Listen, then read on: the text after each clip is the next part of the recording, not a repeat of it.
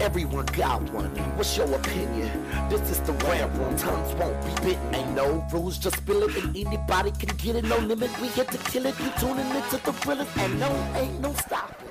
Any topic, even the random. We get to brand. I hope that you ready. We entering in the zone soon. We on a grown shit. Welcome to the rant room. That's it. That's all I got to say. What's up, y'all? It's your boy, Hilliard Guest, and welcome to the Screenwriters Rant Room, where we keep it street, we keep it opinionated, and we keep it what? 100. Ha! She got it right, y'all. Holy sad. See, All right. Erica, every week we do this, and we got to mess sit up. there. She either gets it or she don't get it. We've been doing it for 4 months. I am getting it together, y'all.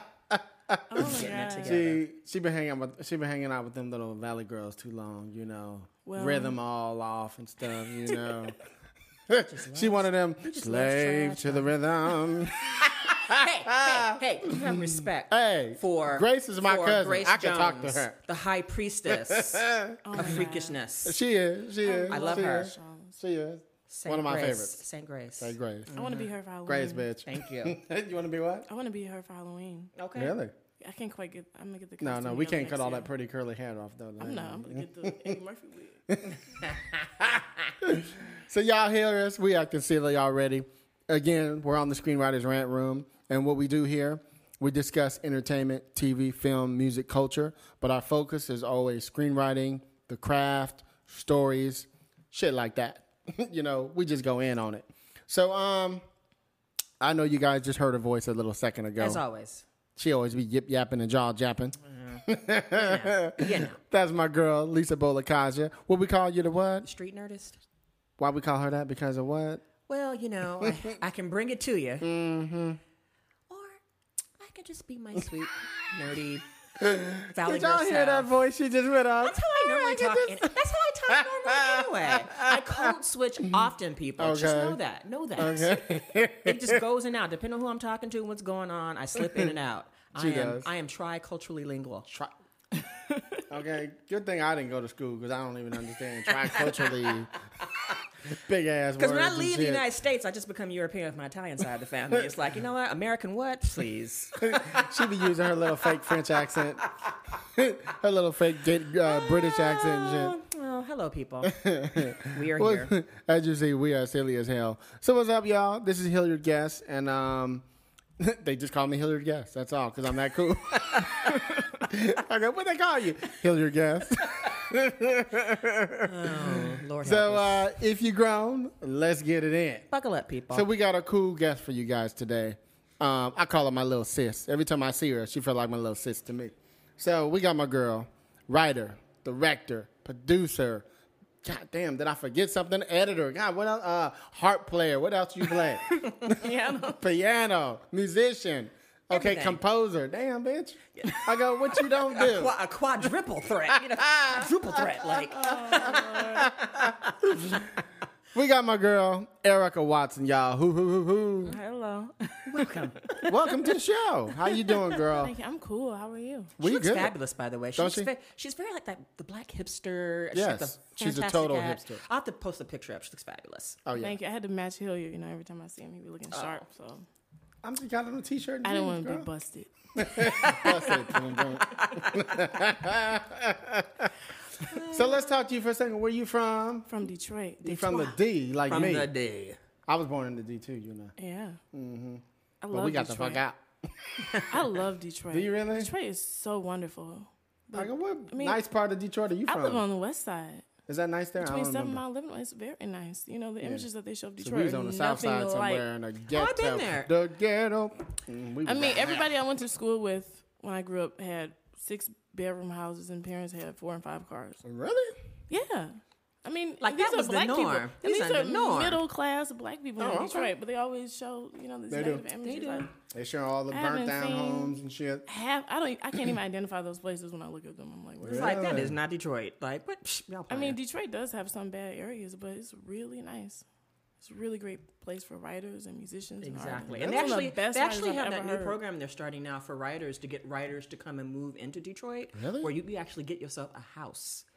If you do a fellowship. Really? There's a fellow, and you can get, and you have. I think you have to live there for at least 3. You have to be there for a while. But the whole idea is to get creative artists to be in the Because I community. know they become part got of the the community. whole thing with the film incentives and all that Oh shit yeah, like that. But and now they got it just studios for. They just growing. got it now just for like writers or any. It's on the come up. And the only reason they talk shit about Detroit is because it's a predominantly black city. I said it. No, that's the truth. And it's like, yeah, I said it. It ain't got nothing to do with the miles and miles you and know burn what? down There are other homes and cities nothing. that got all kinds of stuff going on with it too, but they just focus on Detroit or Chicago and all those places. So I'm on to that. We know what it really is. But Detroit got, it's got a lot of potential, and people need to tap into that and stop being so negative about it. Even though they be cutting off people's water and shit, but like we in Beirut or something. But You stupid. welcome to America. Hey. How you doing, people? We be getting crazy. Detroit is really nice. I love it. Some of the best writers I've ever met in my life are in Thank Detroit. you. Really? Thank you. Dream Hampton is from there. A lot of great writers. A lot of great talented people. Music. Don't you know what? Music. Don't be fooled. Don't be fooled. Techno music was invented in Detroit. Thank you. What was that one? Techno music Thank you. by 4 black men in the 80s invented In fact, in one of Detroit. them. Oh God, I love him. I can't remember the name right I'm now. a but reggae He ska just passed dude away myself. recently, so we know. There's great stuff in Detroit. Stop hating. He's like, I was born there. Yeah, but you left. I got the fuck out. You 'cause left, and you don't raise up your We Detroit. lived in a you place- don't raise up your Detroit. We lived in a times. place where I went back to visit my grandmother in 1984, and motherfucker put a gun to my head, so I got a sensitive that could side happen about in Detroit. That LA. could happen. It's more likely. And outside. I grew up Los in the Angeles. worst place in Northern California, and that should never happen to me. So Detroit is like way worse to me. What part of Anyway. Detroit did you grow up on? I don't know. Was Somewhere it winter? together on the south side or some shit. I don't Was know. it winter when that happened? No, it was summertime. People don't typically Summertime. commit crimes in the winter. It's too cold. Anyway, so let's talk to you about. Well, you had an interesting experience in growing up in Detroit. Yeah. That's different. I never heard anybody from Detroit talk about the good side of Detroit. Yeah. Who wasn't white. I wouldn't know how to do any of the stuff that I do today if it wasn't from Detroit. You talk about me playing harp. I'm talking about all that. I mean, my high school in Detroit is the only school in the country to have a harp program since 1925. Wow. They have 9 harps, and you just It was learn a black for school? free. Yeah. Wow. Yes. That's interesting. Yeah. Now, how did you? Because I think you said when you were a kid, you started writing. I think you said you wrote your, was it a short story or was it a script? What was something you wrote when you were really young? What was that? Well, I started writing as soon as I learned how to write. I remember one of the first things I wrote in kindergarten. I made a little book out of Post-it notes. I was always writing, but it wasn't until 5th grade that I had a creative video class that we had to learn how to write these scripts, and it wasn't in script format or anything. But that was what really piqued my interest in writing. Sure. Films, but even though I was writing stories and poems and all these things, I wasn't able to get back into film until my second semester of college, undergrad, when I was 19. Okay. Yeah. Now, how did you discover that you knew how to play the harp? Was that an accident, or did you pick it up, or what was that? I started playing piano when I was 7, All right. and then the high school that I Little went prodigy to. over here. I ain't prodigy. My parents was like, "You gonna do something?" So, I used to hate practicing. They used to make me play for a half hour. I used to play the same note for 30 minutes. I like practicing now, but I didn't then. And I went to high school as a music major at Cass Tech. There are 9 pathways. Under each pathway, there are several curriculums like college. Okay. So my major was music, and all music majors had to take a year of piano. But because I was a piano student, they allowed me to take harp because it had the same basic skills. So then I ended up playing harp and getting a partial scholarship for college. Wow. And my teacher in high school was my professor in college. Okay. And she's really awesome. Patricia Terry Ross played on many Motown records and all that stuff. She's really dope. So, yeah, that's how I started playing harp. And I got it with me. You got it with you? It's in my apartment right now. Oh, I thought she was gonna pull it out Pull out right now. I'm like, is it in your backpack? That big ass harp? My parents shipped it to me from Detroit. Really? Yeah. So you back to playing it again now? Yeah. So this is what I want to know. Go ahead. Going from music to film. Because you graduated, you go to USC. Well, I just got my master's. You just from got your USC. master's from there. Okay, in May. so how did you make that switch? Yeah, how'd you Because it get sounds to like you LA? were on your way to a path, almost like being a professional musician, So what was that moment where it's like, I'm a segue over here and get back to that writing that you used to do when you were a child? Well, I was always writing. I just wasn't writing screenplays. When I was 19, I started taking. I minored in film at my school, and I had to take all the core classes that the majors had to take. And I started a film production company with my best friend in Detroit in 2007 when I made my first short. Because you guys did a couple of them there, right? Yeah, we did about 10 between 2007 and 2011, right before I moved here. You directed all those, or? Yeah, I wrote and directed. Wow. And it was kind of tough though, because I was making all this film stuff and trying to write all these scripts, but then I was a full-time music student I had to play in. Wind Symphony, harp ensemble, concert band, orchestra. How many jobs you got in mind? So I would literally leave the concert and everybody else would be on set waiting for me. So I said, man, I feel like I'm doing this, but not really, 100%. So I said, when I finish this, then I'll switch. Okay. But yeah, we started going to Cannes. Was the first Allison movie? and I, the first one. The first short She did. What was the name of the first short? It was called Slam. It was about slam poets in Detroit. It was a little documentary. We did. And that was the first time I went. I was 20. It was 2009 with my best friend and partner, Allison. And then I just made a promise that I would go every year after that. It's like a drug.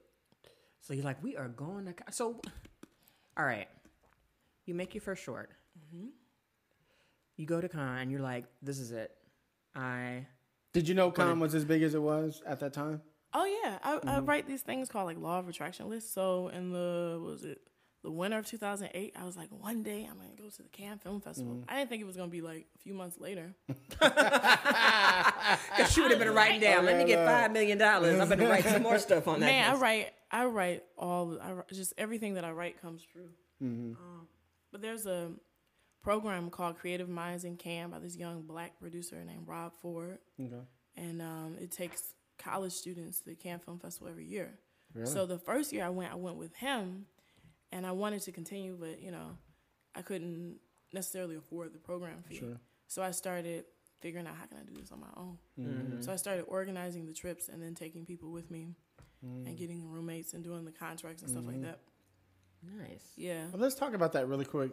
Because I talked to, I know a couple people who got their films in the Cannes in the last couple of years, right? Short films in particular. And people always think, oh, well, you get into, the festival, you're good. But not with a short. A short is you got to work your way over, you got to pay for you got to do everything. Feature film, they're like, okay, we'll pay for you to come, you plus maybe your producer or whatever the fuck. Let's talk about the process of things you needed to do to get yourself ready to go for those people who want to go. For sure. And the Cannes Short Film Corner is in association with the Cannes Film Festival. It's not the same as having a short in the Cannes Film Festival. Oh, really? But the film festival hosts the Short Film Corner to, invite filmmakers of short films to come. But having a film in the official competition is different. Okay. Yeah. So, first now, of all, have you been in the actual competition too? No. Okay. So you've always been in the corners. Somebody who's been in the competition would be like Orion Kugler, Fruitvale. That's different. But the Short Film Corner is sort of like a digital library where they collect, I think they used to take like 17% from the U.S. films from all over the world, the ones that they think are the best. And then while people are at the festival, they can go to the Short Film Corner and view your film. Okay. So that's awesome. It's like an opportunity. Like it's kind of like probably a little bit like how they do at Sundance when they have Slam Dance or something like that. Even though they're two different things, it's kind of a way like if you're there, hey, I might want to go check out some other shorts and things that I might not have had an opportunity to see that not really affiliated with Cannes, the big one. But hey, there might be somebody like, you know what, this stuff over here at the big Cannes ain't happening. Let me go check out to see what these newbies are coming out with and might find something really awesome. Okay. Yeah, I mean, they are connected, but it's just not the same category as being in the official competition. Sure. Yeah, I mean, but you're there. Yeah, and you can network and do it's all an extremely high honor. Yeah. Yeah. The first thing you have to have if you want to go is you have to have an accreditation because Cannes is invitation only. So it's not like you can buy a ticket to go to a film. You have to be invited. And being accepted by the Cannes Short Film Corner is great because they give you an accreditation for you and another person on your crew. Another way is to join the Marché du Film, which is the film market. If you have a company that you would like to register, if they see that your company is real and that you're really making stuff, they'll accept you, and then you'll get badges for you and your employees. But those badges are much higher than a short film corner badge. So badges have like a sort of hierarchy. Yeah, so you got to have that.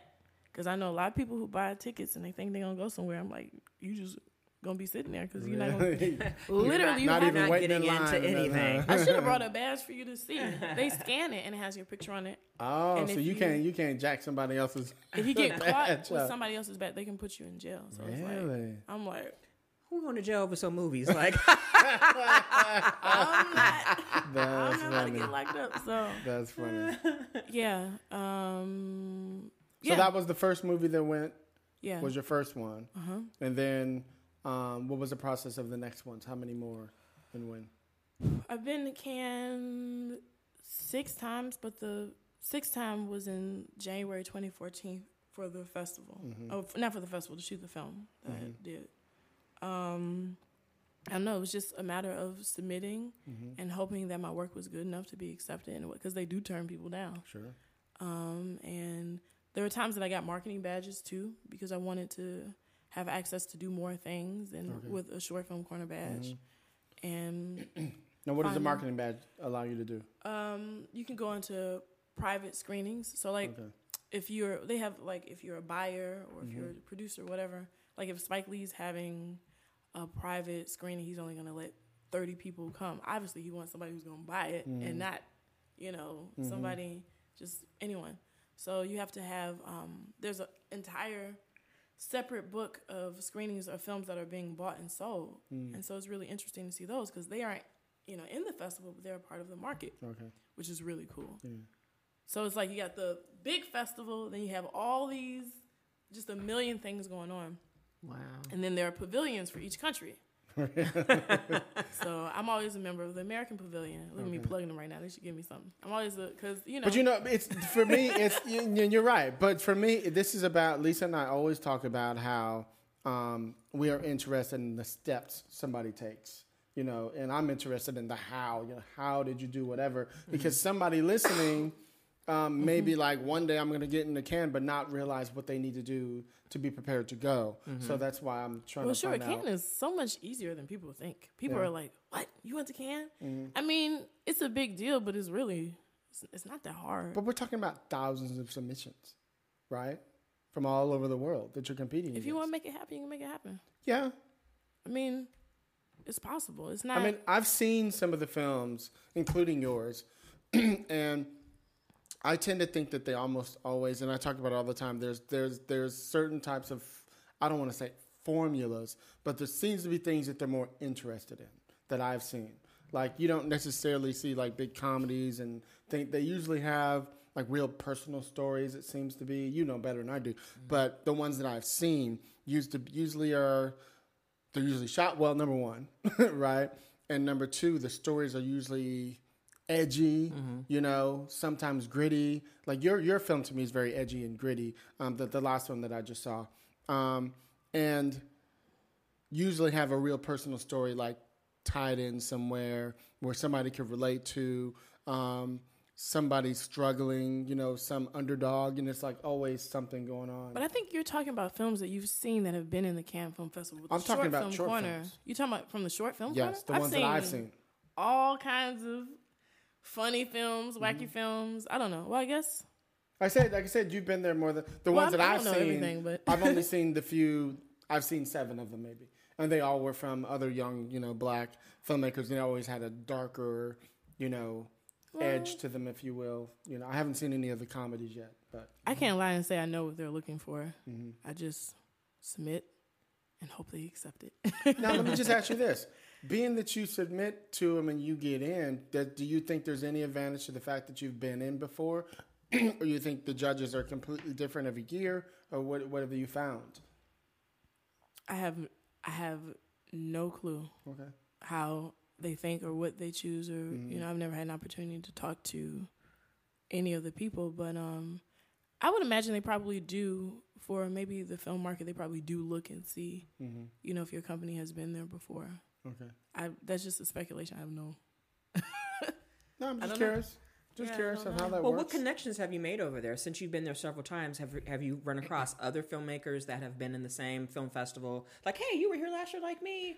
You know, let's stay in touch. Like, what is that like? That kind of reaching out. Definitely click. I hang out with the same people every year, and it's like no time passes. It's like I feel like I was just hanging out with them yesterday. Like people in London or people in certain parts of Africa. It's like it's the same people over and over and over again.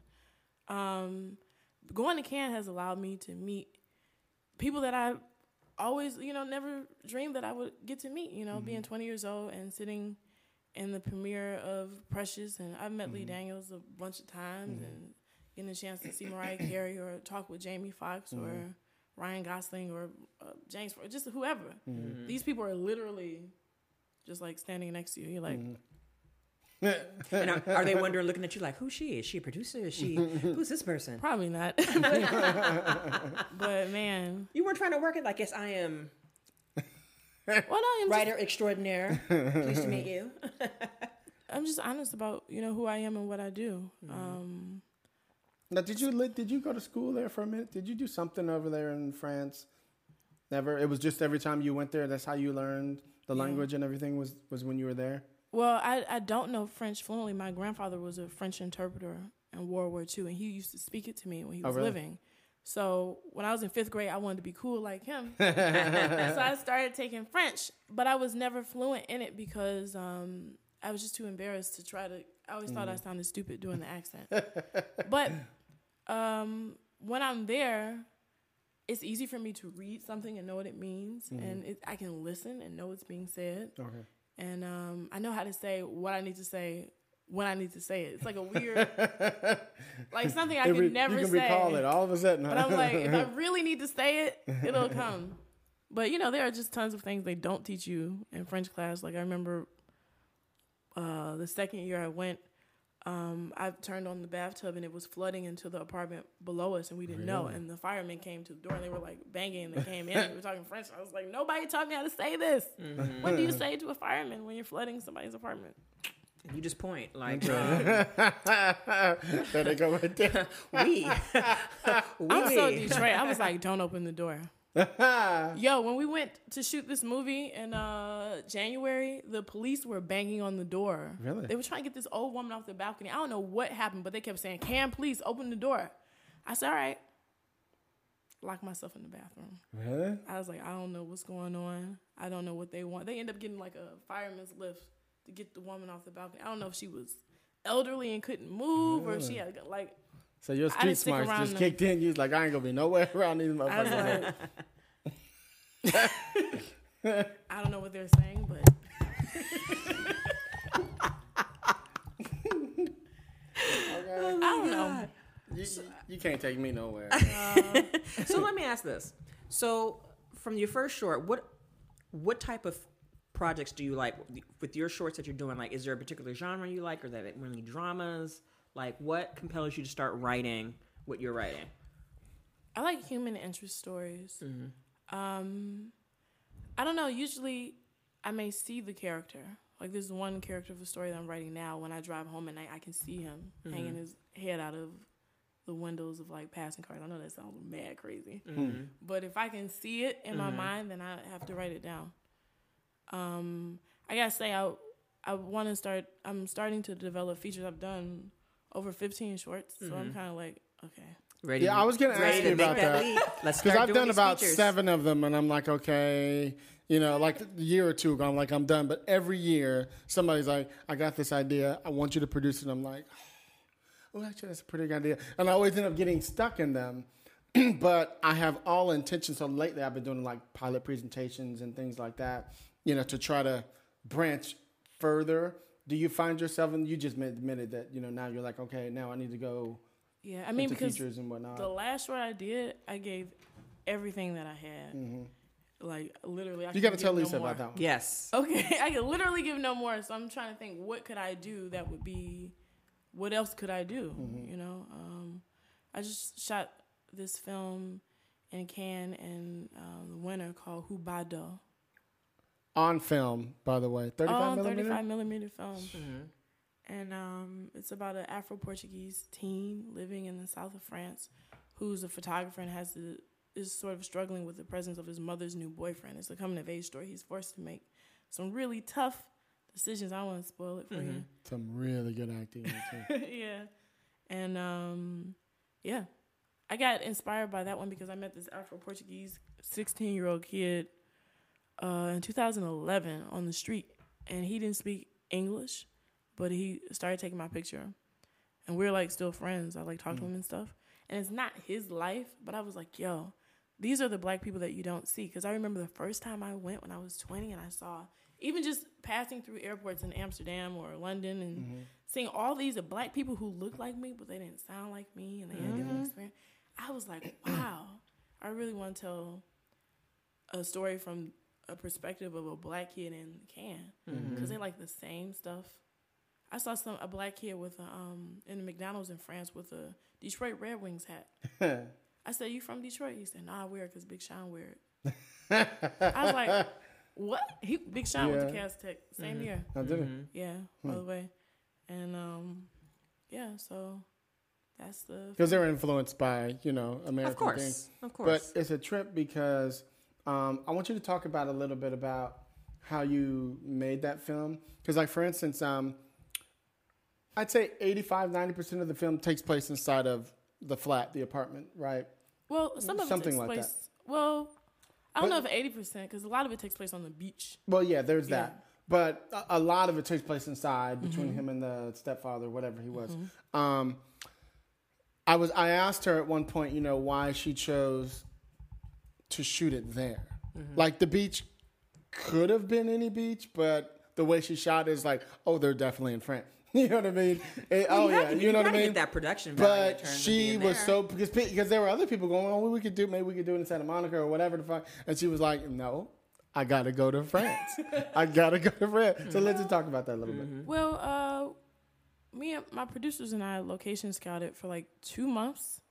Every weekend we would go to 4 or 5 different beaches. So we went all the way past Oxnard, Port Wainami, and what is it, St. Mugu State Beach. I don't even know the names of these beaches. And no beach looked like the beach in Cannes. There was nothing that we could do. And it was really hard because only one of my producers has been, and they couldn't really see, so I would show them pictures and it just wasn't working.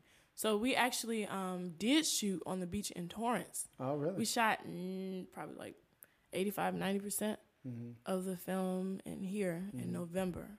And I was looking at it and I said, I wrote this scene where he's running down the street in France. I said, to have him walking around in Cannes is what we need. But it was a whole lot of money that I had to spend. And I wasn't sure if I should do it. And I remember I was struggling with the idea over Christmas break. I was in Detroit. My dad said, "You the only one scared." He's like, "Just go do it." And so my producers were at home with their families. So like within like 3 or 4 days, I had to turn around the entire production in France. It was really crazy. From getting a camera package we didn't have, from finding a crew, which we didn't have. You didn't know? Didn't know. Figuring out how to feed all those people, deciding who to take. It was just me, my DP, and my lead actor. Wow. And figuring out how to get the film stock over there without being damaged, or was I going to have it shipped to me there? It was just, I just stayed up to like 4 a.m. every day because that was when they could correspond email. Because, they're 6 hours ahead of Detroit. So I was like, man, I know I can't let these days go by. I have to sit and stay up and wait until they're on the email or on the phone, or I was text messaging people I didn't even know, like, hey, my name is Eric, I'm in Detroit. So how did you raise the funds to do it, to get that money to go to cons, to be able to do that? Well, let me see. We had a Kickstarter campaign. It was 111% funded, but that was only like 10,000. It was like 11,000, and Kickstarter took like 1,100. Yeah, which made me frown. But wow, that much? I was like, and so after that, you just did student loans. Yeah. Was that how you funded all your shorts, like from Kickstarters or? The other shorts, that we did in Detroit didn't really need funding because we You're just just there. did what we wanted to do. And Ain't I nobody was- tripping off you shooting on the streets over there. Yeah, I never got a permit in my life, and I've been really fortunate at knowing how to get things for free. So for almost all the films I've shot, including the ones in France, they've paid for all of our meals. Anyway, you know, Jesus is real. Like I don't. People always say, "How do you do?" You know, it's not anything to duplicate. It's just the favor of God. I mean, this is the truth. So I never, you know, I took out this film costs over $35,000. It's a lot of money for me. Yeah. So for a film, that's Would have been like 7 if she'd have did it on digital, yeah. so to speak. But she want that No, film, I'm what? teasing. I'm teasing. Now It looks so amazing. that the film that you did over there, did you feel like you had enough material to maybe actually make it into a film? Like, is it something like later you might want to explore? Like, hey, this is enough material. The short's good. You know what? I might want to explore this character some more and actually do a feature film. People ask me that. I don't think so, because I think sometimes you just gotta let things be nice and sweet the way they are. People mess up a lot of things Yeah, I agree. by trying to make it more than what it is, and his story is just That it one was moment in time. it belonged to a sequence of shorts about different boys, black kids in different parts of the world. So if anything, I would go and shoot the other ones that go with it, and then maybe put them together. Put them But together. I would not make that longer than what it was. So, what are we gonna do to get you to do a feature now? What's the project? What scripts do you got working on right now? I wrote a feature called Solstice, which is about 3 black kids in Mobile, Alabama, who think that the world is going to end on the night of summer solstice. That's good. Yeah. And there are 3 parallel stories. It's like the hardest thing I ever wrote, because there are A story, a B story, and a C story. And each one of the characters have different lives and different problems, and all the stories weave together as one. And it takes place over 7 days, because it's counting down to the solstice. I had to write that thing in 4 days. Wait, you had Why to did write you it? have to write it Why in did- 4 days? Because I was nominated for something which I will not say, but it was really high honor. And I had some pages, but it was just sort of like on the back burner because I was studying at USC. So wait, you were nominated for something, but you had to have some product to go. And when they emailed me, and they said, "You've been nominated for this very big thing, and you need to have a script in this many days." And so I had to do. We were shooting 12-hour days at USC, so I said, "Okay," and I slept probably 2 or 3 hour days, and I wrote that I had. But did you already have the idea in the back of your head, like something, right? And then when that moment happened, you're like, okay, I got to put it on paper now, or was it from had scratch? Some of the, I had some of the A story on paper, but the B and C story were not fully developed.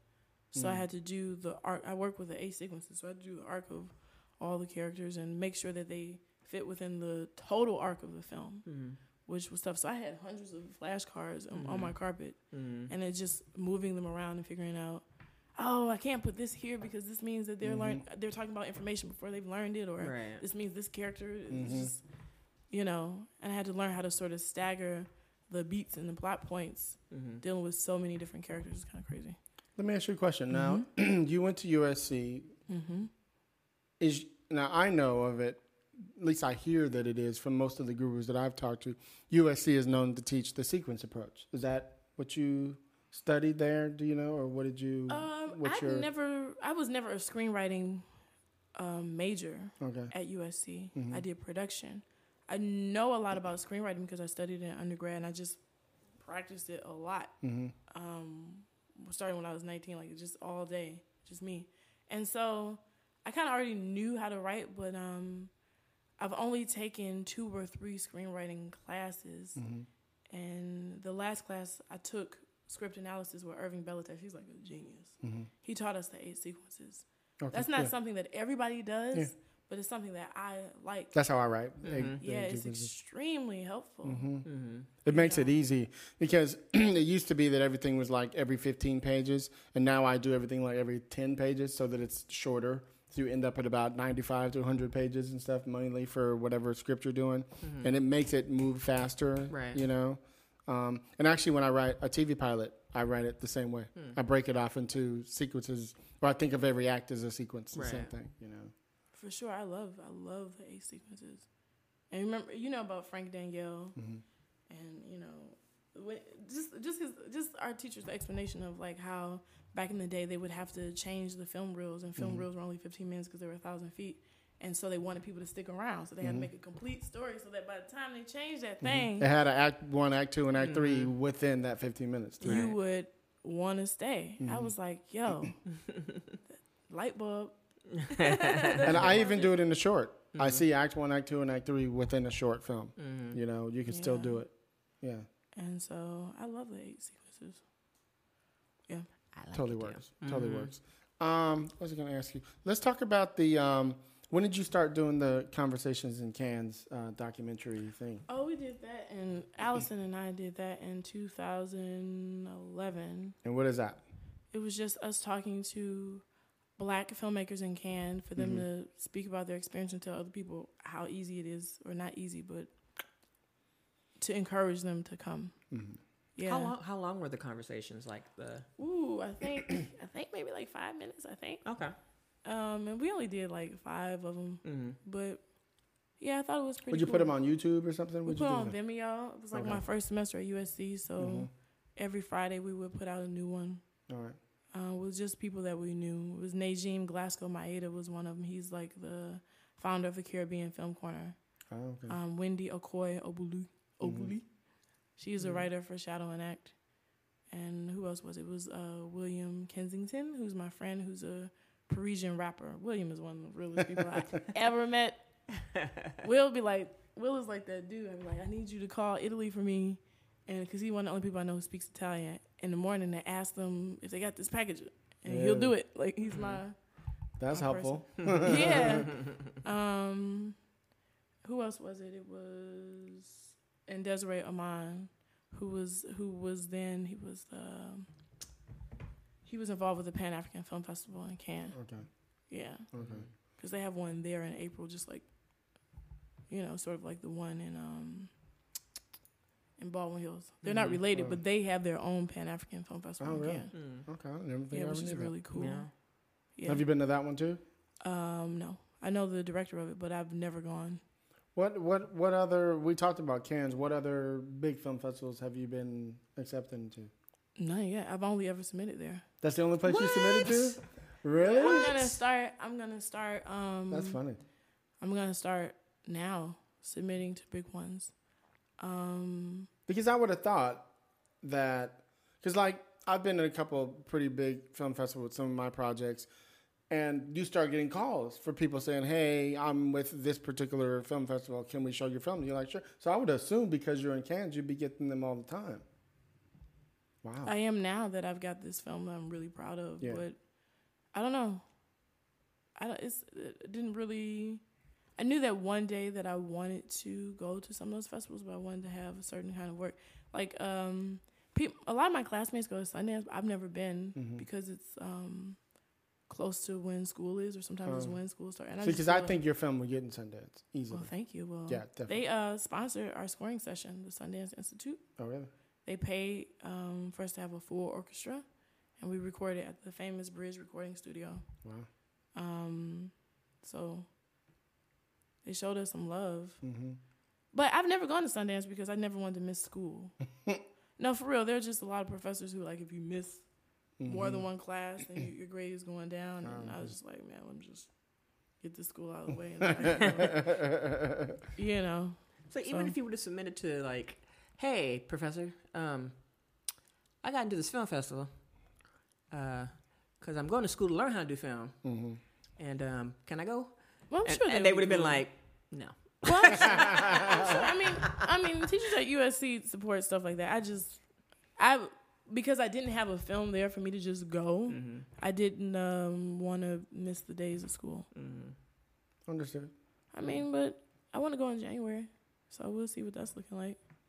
I'm gonna start going to more. My mom say, "Why you go to the same place every year?" Because it's the biggest one. She's like, "Why don't you go somewhere else?"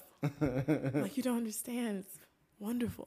I think that's what it is. You don't got over there and liked it. Like, I'm here this is my spot. It's like, we need to get you to branch out. Yeah. Go to some other festivals so people can start seeing the work and coming at you. I mean, but it can open my eyes to the world. Like, I was just 20. I never even I didn't even really know how to navigate through an airport. I had to write in a notebook the steps. What do you do when you go to, like, the first, do you get your ticket? Do you go baggage? You go baggage. Oh, you had never been on a plane before or something? I had been on one when I was 19, the first time to go to New York, and then I had never been again. So I was like, whoa. It was only like And 2 or 3 hours away, it is right? a little intimidating when you're going outside the country. yeah. You know, because then your first fear is like, am I going to be able to understand? I'm going to get there. I'm not going to know how to say anything. And thank God Europeans are smarter than most Have you been to Americans. Cancun? Because you go to France every other year or I something. go to don't you? Italy. Italy, okay. Yeah, I go see the family in Italy. You know, I should go to cons. I really should. But You look like you would kill. I probably. But I go home to eat. I go sit on a beach in Italy and we just eat and drink wine and like cans, please. I caught the train to Italy last year for the first time, and I don't know if I'm saying it right, Ventimiglia. It was cool. But yeah, it is like you said. You go to different countries, intimidate. But I think I really like the fact that you're getting that experience, and especially from the fact from hearing you say things like, and I hear this a lot from other Black people who don't realize that, there are Black people all over the planet that are not just in Brazil or Africa or the United States and the Caribbean. Like, they are everywhere. And I think that is going to be helpful for you because, like you said, it's going to make you want to do more global stories and show different sides of Blackness on the planet, which is something I always advocate and I love, especially with my own fiction writing. I write a lot about different stuff, and I think that's what's missing from a lot of Black filmmakers is I don't think we have a vision of anything outside of the U.S. And I think a lot of times the filmmaking that I see, and this is just my humble opinion, I'm not going to shoot nobody down, with some of the Black film festivals that I've been to, where I've had to probably bring my... have a little drink, a little sip before I go in and sit down and where I have to go on and be like, if I see one more film where it's like the same stupid comedy or the same domestic drama that we've seen before. And it's just like, and I think that's why I really love the Pan-African Film Festival. Because at least I know I'm going to see documentaries, I'm going to see stories from around the world that are going to open my eyes. It's one of my, like the Pan-African, it's one of my favorites. I try to go to every year when I can because I think in terms of Blackness and filmmaking, I'm going to see something I've never seen before. And it's going to make me connect and be like, yeah, maybe I want to travel. Oh, I want to see that. Or it's going to give me a different way of writing or a different way of creating a new story. And I think a lot of Black filmmakers really need to get out of the country, you know. And one of my dreams is to be able to go to maybe one of the film festivals in Africa. Of course, yeah, you want to go to France and see all that fancy stuff. But I just really wish more Black filmmakers would, one, see a lot more foreign films. How about just watch some films, period? Well, speaking of that, because the new show that I'm writing on is about this South African restaurant. So I was talking with one of the guys who's going to be consulting, right? And he was telling me all about Africa, but he's this African guy, and I think he's from Nigeria. I think he's from there. Ooh, Nigeria. Okay. All right. I think he's from Nigeria, and but he was talking all about Zimbabwe and like all these different things and how he was like, he said, we need people like you over there. He's like, you need to take your company and go over there. And I was like, what am I going to go over there for? He said, do you know how many people are over there? You could be super big over there. And he was talking about, and you probably know this, and he was talking about how because they don't have all the technology and they don't understand how to make the things like we know how to make. Yeah, the infrastructure to they really need people like us to go over there and help them, you know, to learn how to work for it and make all the things that we can make.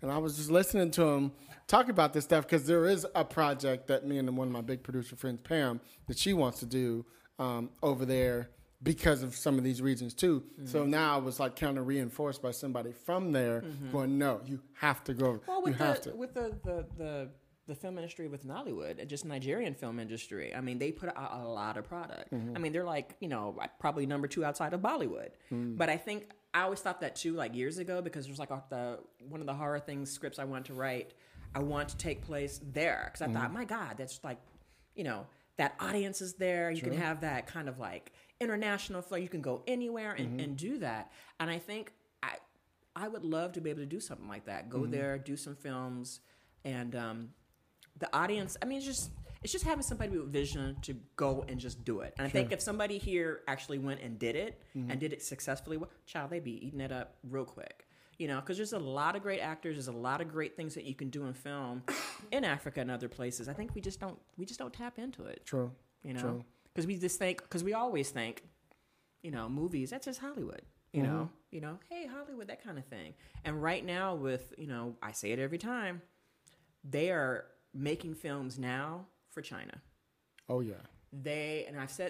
I've told y'all this years ago before it even happened. Before I was even doing the podcast, I said, "You watch it. They're gonna start doing productions with China, and part of the deal is going to be putting Chinese actors in these parts." True. And sure enough, Iron Man, all these other films. So I think African filmmakers and African American filmmakers, that is something we might want to think about doing. Bringing some of the actors, some of our actors over there, because that market is huge, and we're just not tapping into it. And you are on the cusp. You are one of those people. Well, I have to give props to my DP. He's like my brother. His name is Tommy Maddox Upshaw. He is phenomenal. He just came back. Like last week, he shot in South Africa for 3 months. Oh, really? A feature called Kalushi. It's going to be beautiful. Sounds like a great name. What's that about? Do you know? It's a biopic. I don't want to speak too much about it because I'm not. I don't know all the details about it, so I don't want to misrepresent it. But there are a lot of people. There's a group from USC who just shot something in South Africa last month. African filmmakers, the presence of African filmmakers in Cannes is enormous. Like they are there and they are present. And African cinema is some of the coldest cinema I've ever seen. Have you ever heard of Mohammed Saleh Haroun? He did a film called Gree and did a film called The Screaming Man. He's one of my favorite directors of all time. He's from Chad. See, you when she sends you her film, you'll see you film like a European filmmaker to me, which is a compliment because Lisa has opened my eyes up to a lot of foreign films, specifically horror films in particular. I tend to be stuck on the American ones. So we have got to break you free. That's what I said. I'm starting to low. We gonna get free. We go give us free. I'm starting to expand. Give us free. And where was I going with that thought? But you to me film like one of those type, and to me, I think that's partly why you do so well, why you've won the awards. Oh, one thing we didn't say was, Eric and I, we're both in the Black Committee at the Writers Guild. We both were, and we were at. I forgot we were there for that one night, but we were standing there talking with Kim and Terry from the diversity, and somehow got to talking about her screening her film, and she was like, "I don't know if you just threw it out like, boy, I would love to screen here something." And Terry and I asked him. I said, "Do you know a place where I should have it?" That's what it was. Yeah, and then she was like, "You could do it here, like here at the Writers Guild," and she was like, really? Like, oh my god. So we ended up screening it at the Writers Guild like 2 months ago, was it something like that? Yeah, May 19th we had a private screening at the WJ, which was really nice. Erica Alexander hosted it. She's my friend. She teaches me so much. She's really funny though. She says things that embarrass me sometimes. But yeah, it was cool. She was funny though. She was hilarious. And it was a packed room. It was a great, great setting and everything. And that's what you want to do, because I have a movie that's about to come out about black men and suicide called The Hidden Toll with my girl, Elisa Banks. And so actually we were in the editing room yesterday and she turned to me, she said, "So are you going to ask the Writers Guild to screen it?" And I said, and I looked at it and I went, "Yeah, I think this one's probably perfect for it, because it's got to be specific for me. I'm not just going to have any old movie in there." But yeah, your movies in particular, to me, I think it's because of the way you use the camera and the type of stories you tell. For me, you're one of those people you would kill at Sundance and Tribeca, in particular in America. Well, let's put that in the universe. Oh, it's already out there. I just want write that down. I just want my 10%. Well, a lot of people don't get my sensibility. There are a lot of times when I was getting feedback from different people, and they would say, "Oh, the camera's too slow." Too slow. It's you just cut to the next thing. But why are you still focusing on this one thing? But I just really I do what I feel. I don't really care so much about rules, screenwriting rules. not screenwriting rules, but Filmmaking rules. filmmaking rules. Yeah.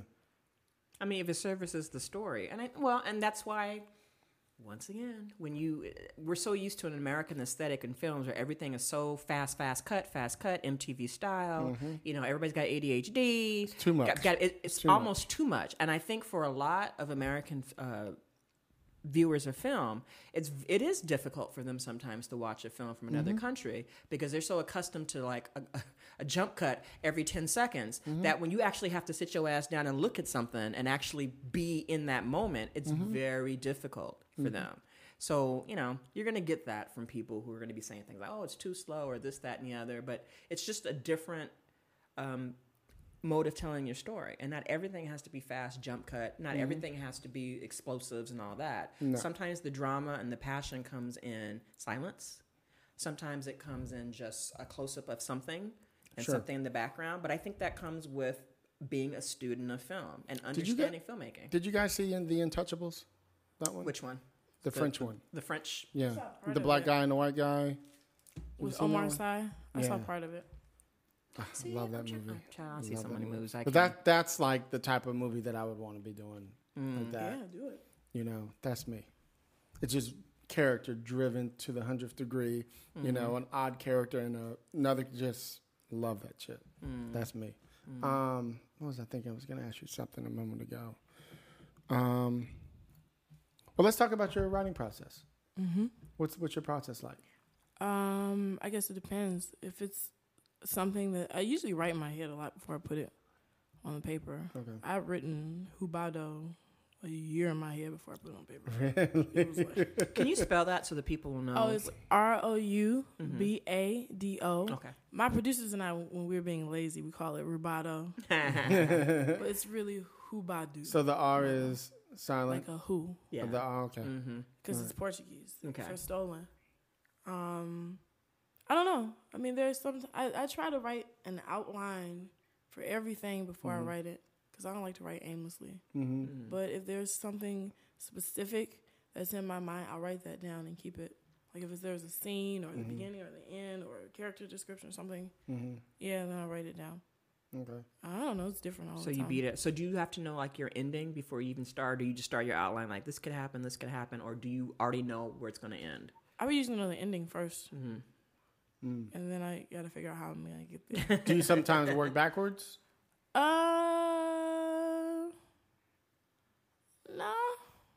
I know the ending. I know the beginning. And so I do my outline and try to make sense of the beats. Okay. Yeah. How long does it usually take you to knock a draft out? For shorts, I usually write them in one sitting. Yeah. I'm better at writing things, knocking things out quickly. Yeah, I think you should be. Because if I have to, because I do so many things trying to be like, I'm going to write 2 hours every day, it wouldn't work for me because I got to play harp, I got to play piano, I got to direct, I got to location scout. But if I say, this weekend I'm going to write something, then it'll be done. So, I don't know. It's not the perfect way, but... And how many drafts do you usually go in?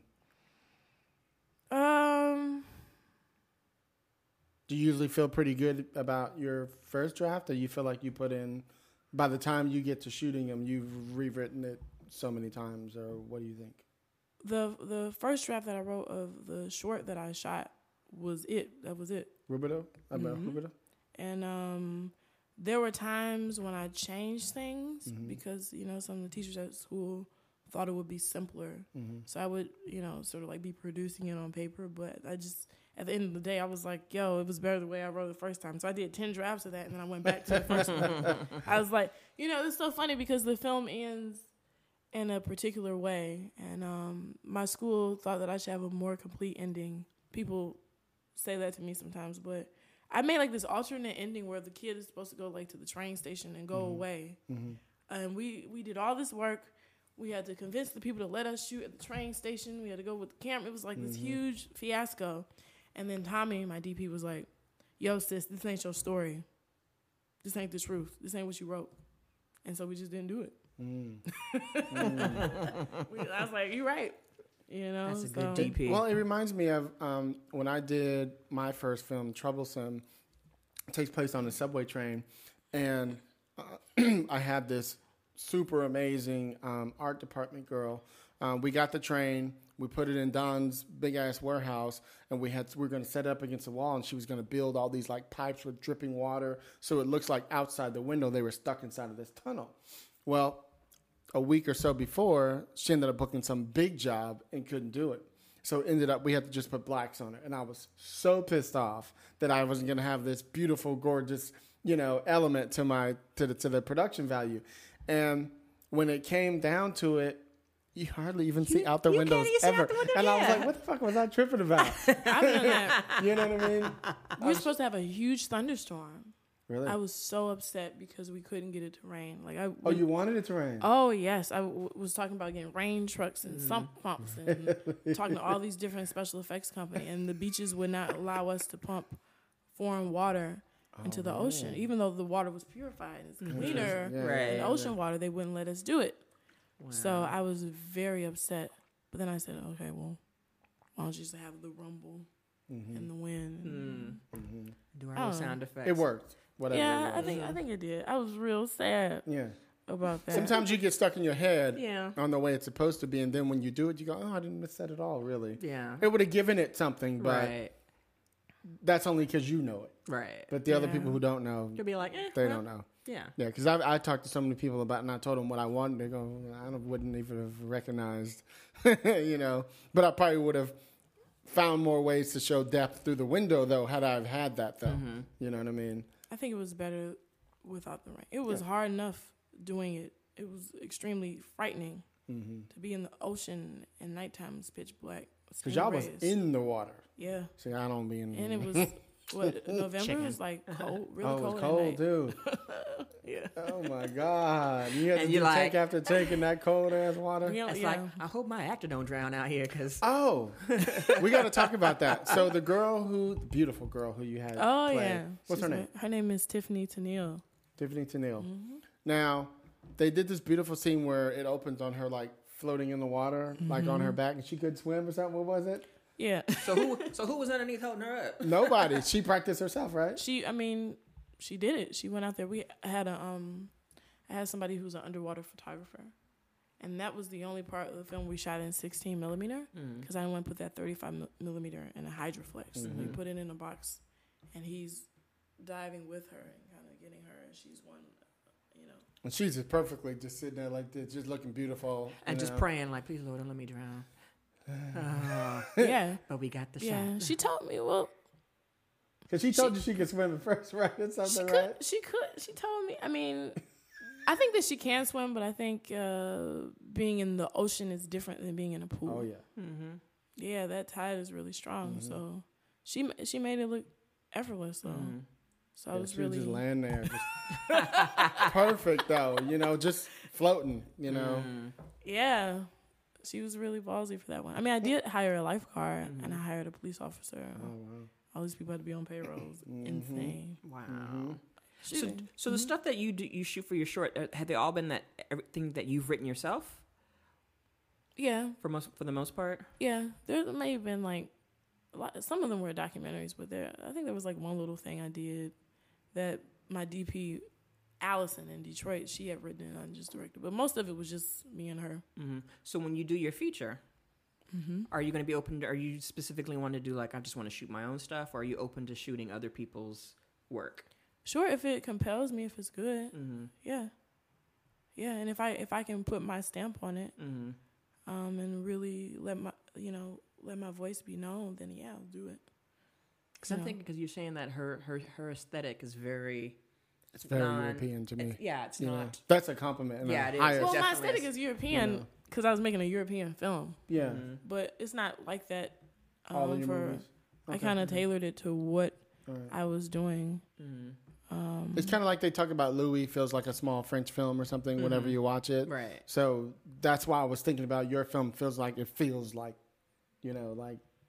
whoever made it is from there. You know what I mean? Yeah, that's how I wanted it to feel. I really wanted the personality of the city to be. So they speak in French and Portuguese. And my lead actor doesn't speak a lick of French. Wow. He's not even 16. He had to learn it. How long did he have? he did it in a couple of days.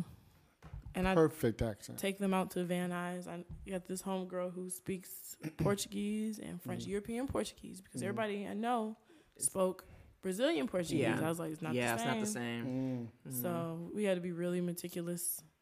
And but the mom and the mom's boyfriend, those characters, the actress who the plays mother. the mother is from Martinique, and the actor who plays the mom's boyfriend is from Haiti. He was so good too. So we sat down and determined what kind of French we're going to speak. We're going to be on the same page. You know, what kind of, or does this character speak slang, or is it more proper? And then once we did that, they were able to sort of keep him in check if he would say something wrong. But he was so committed. Like, he was so committed to saying it right. He reminds me of a little bit of like David Elloway. How do you say David Elloway? David Oyelowo. He reminds me of him in a way. Yeah. Totally committed actor like that. He could be He's really the next. intense. He's bad. He's bad. really, and he has like this cute little British accent. It's funny. Yeah, and that was probably what made me think of it too, because he's totally little sharp dressed little British dude. It's funny. It's He's funny. actually from Sierra Leone, Okay. which was colonized by British British, people. So he has like that not quite British. But yeah, he lives in LA. He lives in the Valley. He lives in the Valley. That's hilarious. That's hilarious. So, what's next?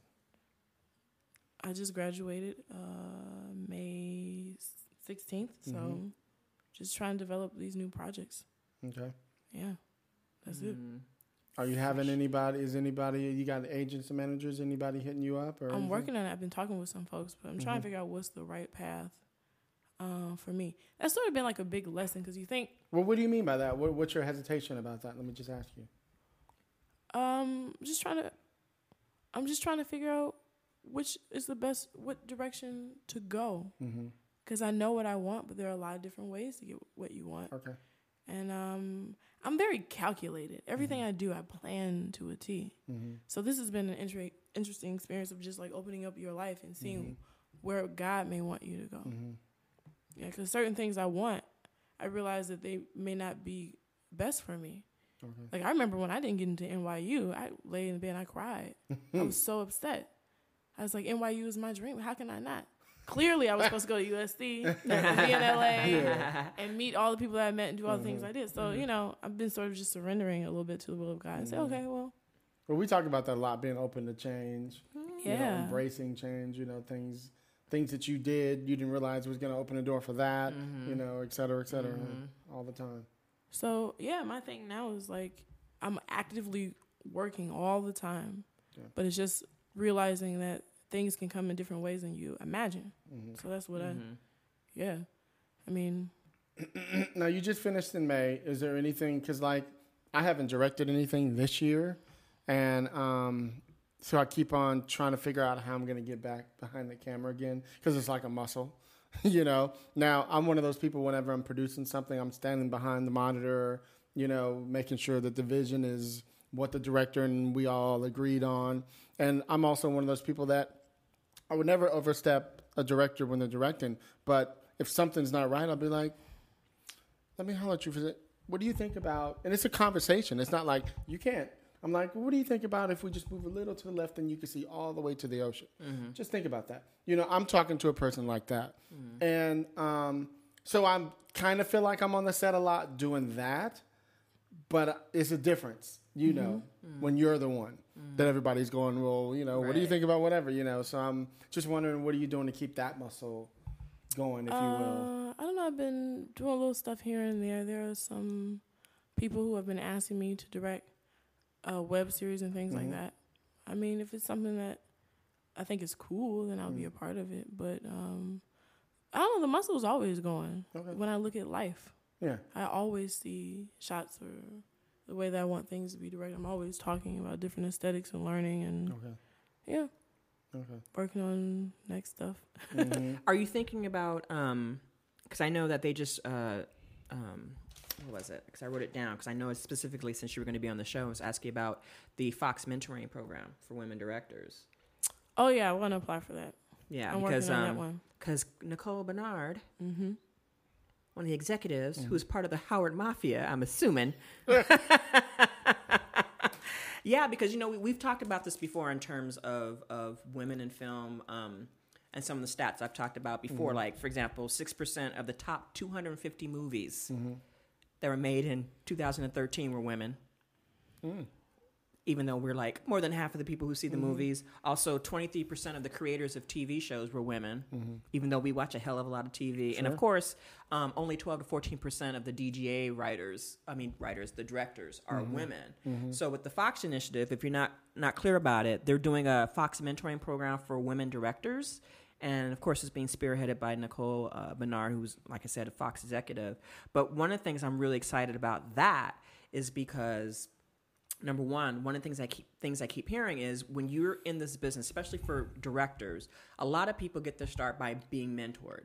And a lot of women are not supported, you know, in terms of being mentored, especially in dealing with directing itself. Sure. So I'm really thrilled with this, and I'm hoping that some fantastic directors come out of it. So I wish you would hurry up and apply and get in there because, you know, it's just more women. It's just more ways to get more in different narratives, you know. And I think the things that you're doing, especially going to cons and thinking outside the box, I think that's really necessary. And if you don't apply within the next couple of weeks, I'm just going to type your name in.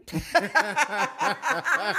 definitely working on it. Send away a packet like, yeah, you know, she needs to get in there. But I'm really excited about that. And I think it's something that's necessary. And I really wish more studios would really embrace and do something. So a good shout out for Fox for, you know, giving it a go and see what happens. You know? Definitely. Sure. And that's why I would, do you ever see yourself doing any television?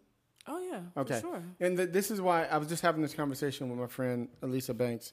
And she just directed this new hit web series. She did like one of the episodes. And I was telling her about, like, because I directed it last year on one of the other shows. And we were talking about things that you need to expect on the show. And I was trying to encourage her of why she should direct this particular one or any of them in particular, knowing that I know she wants to move into TV, is you have to get yourself used to coming on a set with all these people you don't know and working on their stuff with their crew, with their cast. And it's good to do it on a smaller things when you are blessed to be able to come and direct, you know, an episode of freaking Scandal or whatever. You'll be able to be like, okay, now I kind of, you know, I mean, it's still much more bigger and different, but at least you start to know, okay, I'm coming on their set, their script, their whatever. I'm a hired person, to, you know what I mean? You start getting your mind ready for that. So that's why I would encourage you to definitely for sure take, of course, the ones that you want to do, of course. Definitely, because I have some things that, now that I know you consider doing a web series, I might have to hook you up. Sure. Because I don't always have time to direct. I'm like, look, I need some good directors in here to do some shit. For sure. So I got $3. As long as the food is good. Oh, I get my shit catered. Well. Now, what you got to say? Well, I just got to say, can I do my clap back? Yeah, let me, thank you. Oh, Appreciate thanks it. for having me. Yeah, you see, it was easy. We just were Easy, talking. painless. You know, just talking about you. I'm cool. Talking about this, you ain't nobody, you know, all that. Oh, yeah, I got to tell them about the screenwriting panel. Oh, yeah. I'm hosting and organizing a screenwriting panel at the Baldwin Hills Crenshaw Mall for the Leimert Park Village Book Fair. Oh. When is this? August 9th at 3 o'clock in the community room. And it's going to have Aaron Rasan Thomas, who's the executive producer of Southland and Sleepy Hollow, Rob Edwards, who is the writer of The Princess and the Frog, Abdul Williams, who's the writer of Lottery Ticket, Eric Alexander, who played on Living Single. And she has that Concrete Park comic book. Yeah. You all need to get that shit. Yeah, in October. And her husband, Tony Puryear, who wrote the comic book with her and Eraser. I drew the pictures too, apparently. Okay. Yeah. It's a lot. It's going to be a lot of great people. And I just want the panel to be geared towards... Who's moderating the panel? Me. I just want the panel to be geared towards helping beginning writers to go through all the steps to get what they need. Because so many times I go to panels, I'm just trying to glean some little bit of information I could apply to my life. I was like, yo, why don't I just ask the questions people really need to know about representation and how to get on a in a room. Because I think that people think that those are stupid questions, but people really don't know how to get in a writer's room. Yeah, and that's exactly why we started this show. You know, we both teach at the Organization of Black Screenwriters, and we've taught at the Writers Guild, a bunch of other places. And we wanted a show where we could be like an extension of that we already teach, but be able to be more ourselves, because we got to be a little filtered when we're teaching for an organization. Yeah. So that's kind of why we did it too. So we definitely get what it is you're trying to do. I think it's a good thing. Mm-hmm. Yeah, so I'm excited. Cynthia Exum is the founder of the book fair. They've been doing it for 8 years. Wow. So You need to get in there, girl. Book fair. you have a book? Yeah, that's what. Oh, I mean, an anthology. Long Hidden. Speculative fiction from the margins of history. It's been doing very well. I'm very proud of that book. All black women or all women? It's everybody. Oh, What I it thought it is, was just women doing this one. No. It's all ethnicities. It's speculative fiction from the margins of history. I just came back from Boston from doing a reading from it. But it's global, all over the world. Men, women, different cultures. Basically, it's stories, sci-fi, horror, fantasy, that are set in places that most people ignore. So it's not all European dragons and fairies and stuff. Like, Is your Medusa style one in that one? that Maydu. You gotta tell her that. You gotta tell her that. The Black Maydu. Tell her what that's about. It's Black Medusas in the Wild West. My story is letting y'all know that Medusa originally comes from Libya, North Africa. She's black. And yeah, Rome and Greece kind of borrowed her a little bit. And I just took her back and I set her in the West. And I made her black with dreadlocks and doing all kinds of crazy stuff on the Wild West. And it's based on real black history. Okay. Black cowboys, Mexican vaqueros, all of those people who actually built America that we've ignored. And these are all stories from people all over the world whose stories have never been told before. Okay. So it's amazing. right. But Let's get into Lisa's world famous. my clapback. Yes. The clapback basically. Tell her what it is, girl. Erica, the clapback is when something happens, or I see something, or I hear something, and I have to respond. I gotta let people know how I feel about stuff. So there are two things. There are two things, and they're really quick. All right. First of all, look, bitches. Put your money down right now. I am trying to make my early Oscar predictions for next year. Oh, damn. You all I'm early. I'm trying to give y'all a chance to catch up. So I'm going to give you two of my picks for right now. All right? Yeah. Here's my two picks. Here's the first one. Tilda motherfucking Swinton. Tilda Swinton was in Snowpiercer. She was amazing. Mm-hmm. And you know I'm a Tilda Swinton fan from way back when I first saw her in Orlando. She's like one of my I would marry her. If she played Orlando, was that character, and she can switch genders, I love her. So if you have not seen Snowpiercer, I'm letting you know right now, she will be nominated for Best Supporting Actress for that character role. Because for one thing, when you first see her, you don't recognize her, and she's phenomenal, and she's amazing. She adds so much to that movie. So that's your first pick. Here's the second one, Best Actress. From Belle. Gugu. Is it Mubatha? I apologize, sister, if I messed your name up. It's Gugu Mubatha Ra, who played the lead in that. That's about the painting? Is that one? It's one of the most nuanced and subtle performances. She's it's one of the first movies that I've seen that deals with a black woman in a period piece. It's like she's like a black Jane Austen movie come to life, and she's her own hero. There are no white saviors. There is no Prince Charming that comes to save her. This is a sister back in the olden days who is the hero of her own story. And it's a gorgeous film. If you have not seen it, I highly recommend it. Okay. She's going to be nominated for Best Actress. She might not win, but my money is on she has to get nominated for that performance. Okay? So those are my two picks. Tilda Swinton for Best Supporting Actress for Snowpiercer. Okay? And from Belle, Gugu Mbatha Raw. Now, the other clapback I want to talk about that's got me a little heated. But I'm gonna be real nice about this. Because I don't know if y'all heard. What happened? In the comic books world, only because I'm from San Diego, you know Comic-Con is coming next week. Look, haters. You sexist, racist haters. You know who you are. I see you. You know that they're going to make Thor is going to be female. They're making a female Thor with the comic books, and it's going to be a black Captain America in the comic books. Really? So they just announced this for Marvel Comics. Wow. And 3, 2, One, the racist and sexist people have been talking shit. First of all, if you know anything about the Thor comics, the goddamn Hammer said, whoever can wield this, okay? Right. Whoever can. Now, that could be anybody. So what that lets you know is there could be more than one Thor. Oh, okay. Yeah. Yeah. Whosoever can wield this, come on now, I can wield it. I could be Thor. So the fact that... Oh, now she Thor. Look. And it's a beautiful thing. They're going to have a female Thor, and she's going to be badass. And there are men who are upset. Really? Yes. And you know they're losing their shit already. What, a black Captain America? Black Captain America. Fuck this. I'm moving out of this damn country. This is some bullshit. Look. Keep your panties on, people.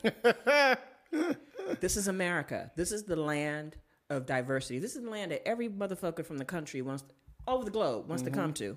Okay? This country was built on black people and native peoples to let the rest of y'all enjoy the fruits of our labor.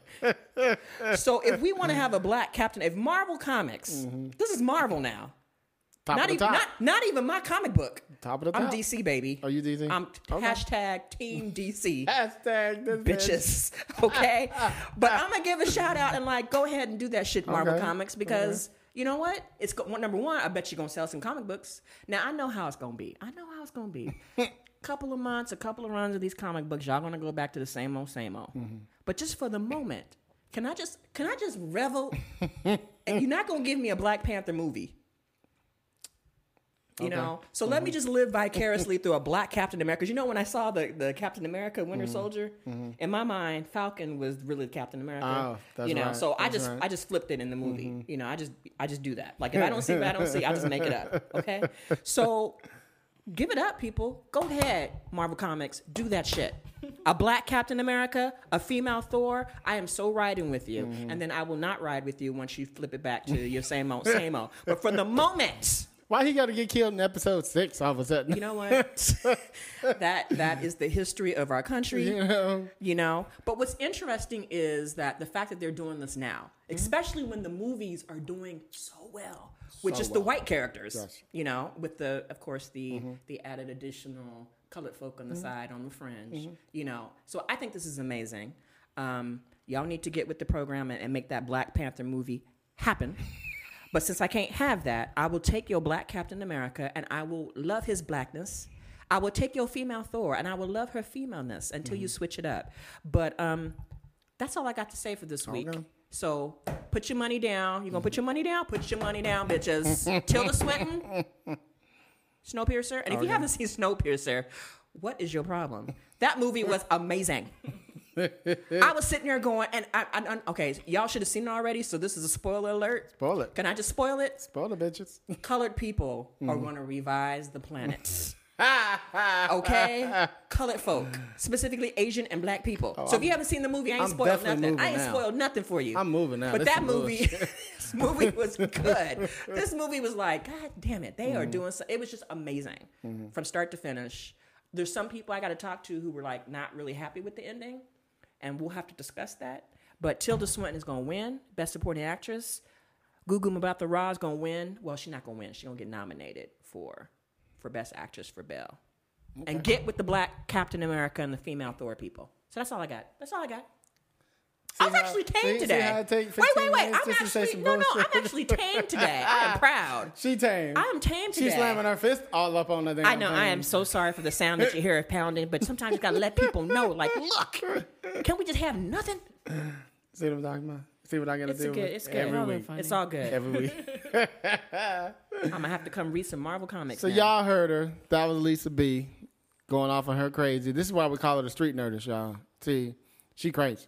That's all I got to say. I'm just telling you how I feel. That's all. So, yo, thank you so much, Erica Watson. For having me. Appreciate it. Lisa B. Yep. Thank you. Even though you cray. Yeah. So where can they find you? On Twitter, my name is @WatsonErica, WATSONERICA. Look, we ain't even friends on Twitter. Okay. I follow you. You do? You don't follow I don't me. never get no likes or no favors or no, what they call it? Retweets. Had I had seen it, I stars. would have retweeted your ass back. What you do, Lisa, when they let you go? What you do? What? Lisa got this philosophy. What? Okay, wait for it. What? Okay, at the end, she always says, "Don't follow me," and I'm like, "Why, bitch? Why not?" Because there's the app that you can track to see when people unfollow you. Maybe she need to get rid of that. No, because I feel like if I'm going to follow somebody and support them, and if they decide, you know what, she's just a little too much for me, and I can no longer follow her, then I need to know this so I can unfollow you. Because I'm not going to blow you up and signal boost your stuff, and you can't even hang with me, you know? Because honestly, people, what I say on this show is I'm not the only person who thinks these thoughts. Yeah, you're right. I may say them out loud in mixed company, and people will clutch the pearls. But you need to realize it's a nation of millions can't hold us back. Public Enemy, baby. We out there. So, I just feel like if you're not going to ride with me, I'm not going to follow you anymore. That's why I just tell people, because I get my feelings hurt. Like, just don't follow me. See y'all in high school. Just don't follow me. Just don't. But where can they follow you anyway if they decide to follow you? You can follow me on Twitter if you want to. At Lisa Bolekaja. BOLEK, jump up and fight. All my Nigerian folks out there. Ride or die. But don't follow me unless you are willing to put on your lovely little protective cap and your seatbelt and your knee pads and your elbow pads. You'll be willing to jump into the future. An extra shout out for Halle Berry for the X-Stand. Did y'all see it? Did you watch it? Yeah. It's Paris directed episode. Who directed that? I think. Paris. Okay. I was gone last week. I was flying last Wednesday when they were actually showing it. Okay. And, I read the script. I saw the first episode. I finally got a chance to watch it. I was impressed. Good. So good for you, Halle Berry. We'll see how the show goes, but I was so impressed. So I'm so excited. I think it's going to be hot. I hope so. There's a lot of shows I'm hoping and praying on. Yeah. We'll see. I'm just saying. I'm hoping and praying on mine, too. Yeah, anyway, there you go. So, again, I'm your host, Hilliard Guest. You can hit me up and follow me on Twitter. As you see, like Erica said, I'll follow you right back, too. And shut up. Don't be saying that. I don't like your attitude. And anyway, I'm on Twitter at Hilliard Guest. And please follow us at Screenwriters RR. Because Screenwriters Rant Room is too long for Twitter. Y'all need to fix that. Okay? That's some bullshit. Also, if you guys want to hit us up anytime, screenwritersrantroom@gmail.com. And some of you guys know, some of the guys who listen to the show every week, we haven't been consistent, but we will squeeze them in more often. We'll do our Don't Sleep on Them segment. Yes. And that is a time in the show where we read from... we read like a scene. Usually, we tend to like the opening scene. I love the opening page, the first page of the first page or two of somebody's script, where it's mostly action, hardly any dialogue. Where they go in and just really, when we sit there, we read the scene, and then we talk about why we liked it, why it kept us reading, how it moved down the page, how it popped. We really go in, and we opened it up to. We had Rick Reynolds on from Screenplay Festival a few weeks ago. And we opened it up to some of his winners. So some of them sent me some scripts. Oh, cool. So starting as soon as we come back after this next break, okay, we'll bring some in to sit with us. That's exciting. Too. Yeah. Yeah. Some of them will come in. That's the part I love about doing the show is when we get to read and really go in and talk about this is how you need to be writing. Yeah. I apologize. Sometimes we run a little long, but so we don't always squeeze them in. But we will. I promise you, we'll just have to tighten them up a little bit. Anyway, so thank you again, Erica. Thank you. Appreciate you being here. We wish you all the best. Yes. And just tell them, when is that? August 9th? August 9th at 3 o'clock at the Baldwin Hills Crenshaw Mall in the community room. You can just hit me up on Twitter for details. Okay, because this might come out in about 2 weeks. Yeah, I think about 2 weeks. Something like that, but I'll let you know. I try to get out just in time so we can promote this, no doubt. Cool beans. And so that's what's up, y'all. Lisa B, thank you. Drive safely back to the SD. Oh, child, look, you know. She rushing back too. Please, it's gonna be traffic. It's gonna be a party up in Hillcrest and San Diego. Let me let you know right now. And my friend is having a geek, for the Comic-Con. We having the geek. He always has his annual geek superhero bad guy party. So I got to figure out how my dress up has. I'm sure you're Am I gonna gonna be figure a out good something. guy or a Maybe bad you guy? maybe you're gonna be Godzilla. Well, you should be Thor. I will be the female Thor. You should open it up. I That's what's up. sure will. Cool. Well, thank y'all. Y'all hear us. Screenwriters Rant Room. We silly as hell. So listen to us again, man. Follow us, please, guys. Give us a 5-star review on what the hell? I keep thinking Twitter, iTunes, and Stitcher, y'all. Mm-hmm. Hook us up. We appreciate it. It keeps the metrics up. So thank you, guys. We have fans like freaking all over the world right now. You know, France, Germany, freaking Russia. I'm like, Russia? Russia. You know, Hey, y'all be all safe over over the there in place. Russia. What you say? I said privyet. Yeah, can you say it in French for us? What you say? I just said privyet. That's What how does you that say mean? hello in Russian. That's it. How you say it in French? Bonjour. Oh, we don't have bonjour in the project, so That's funny. so bonjour. All right. Well, thank y'all, man. London, all of y'all, we appreciate it. Much love, and we will see you guys next week. So do me a favor and keep it street, keep it opinionated, and keep it what 100. Peace, y'all. Ciao, family. Yeah, man, I got something to get off my chest. Everyone got one. What's your opinion? This is the rant room. Tongues won't be bitten. Ain't no rules, just spill it, and anybody can get it. No limit. We here to kill it. You tuning into the thrillers, and no, ain't no stopping. Any topic, even the random. I hope that you ready. We entering in the zone soon. We on a grown shit. Welcome to the rant room.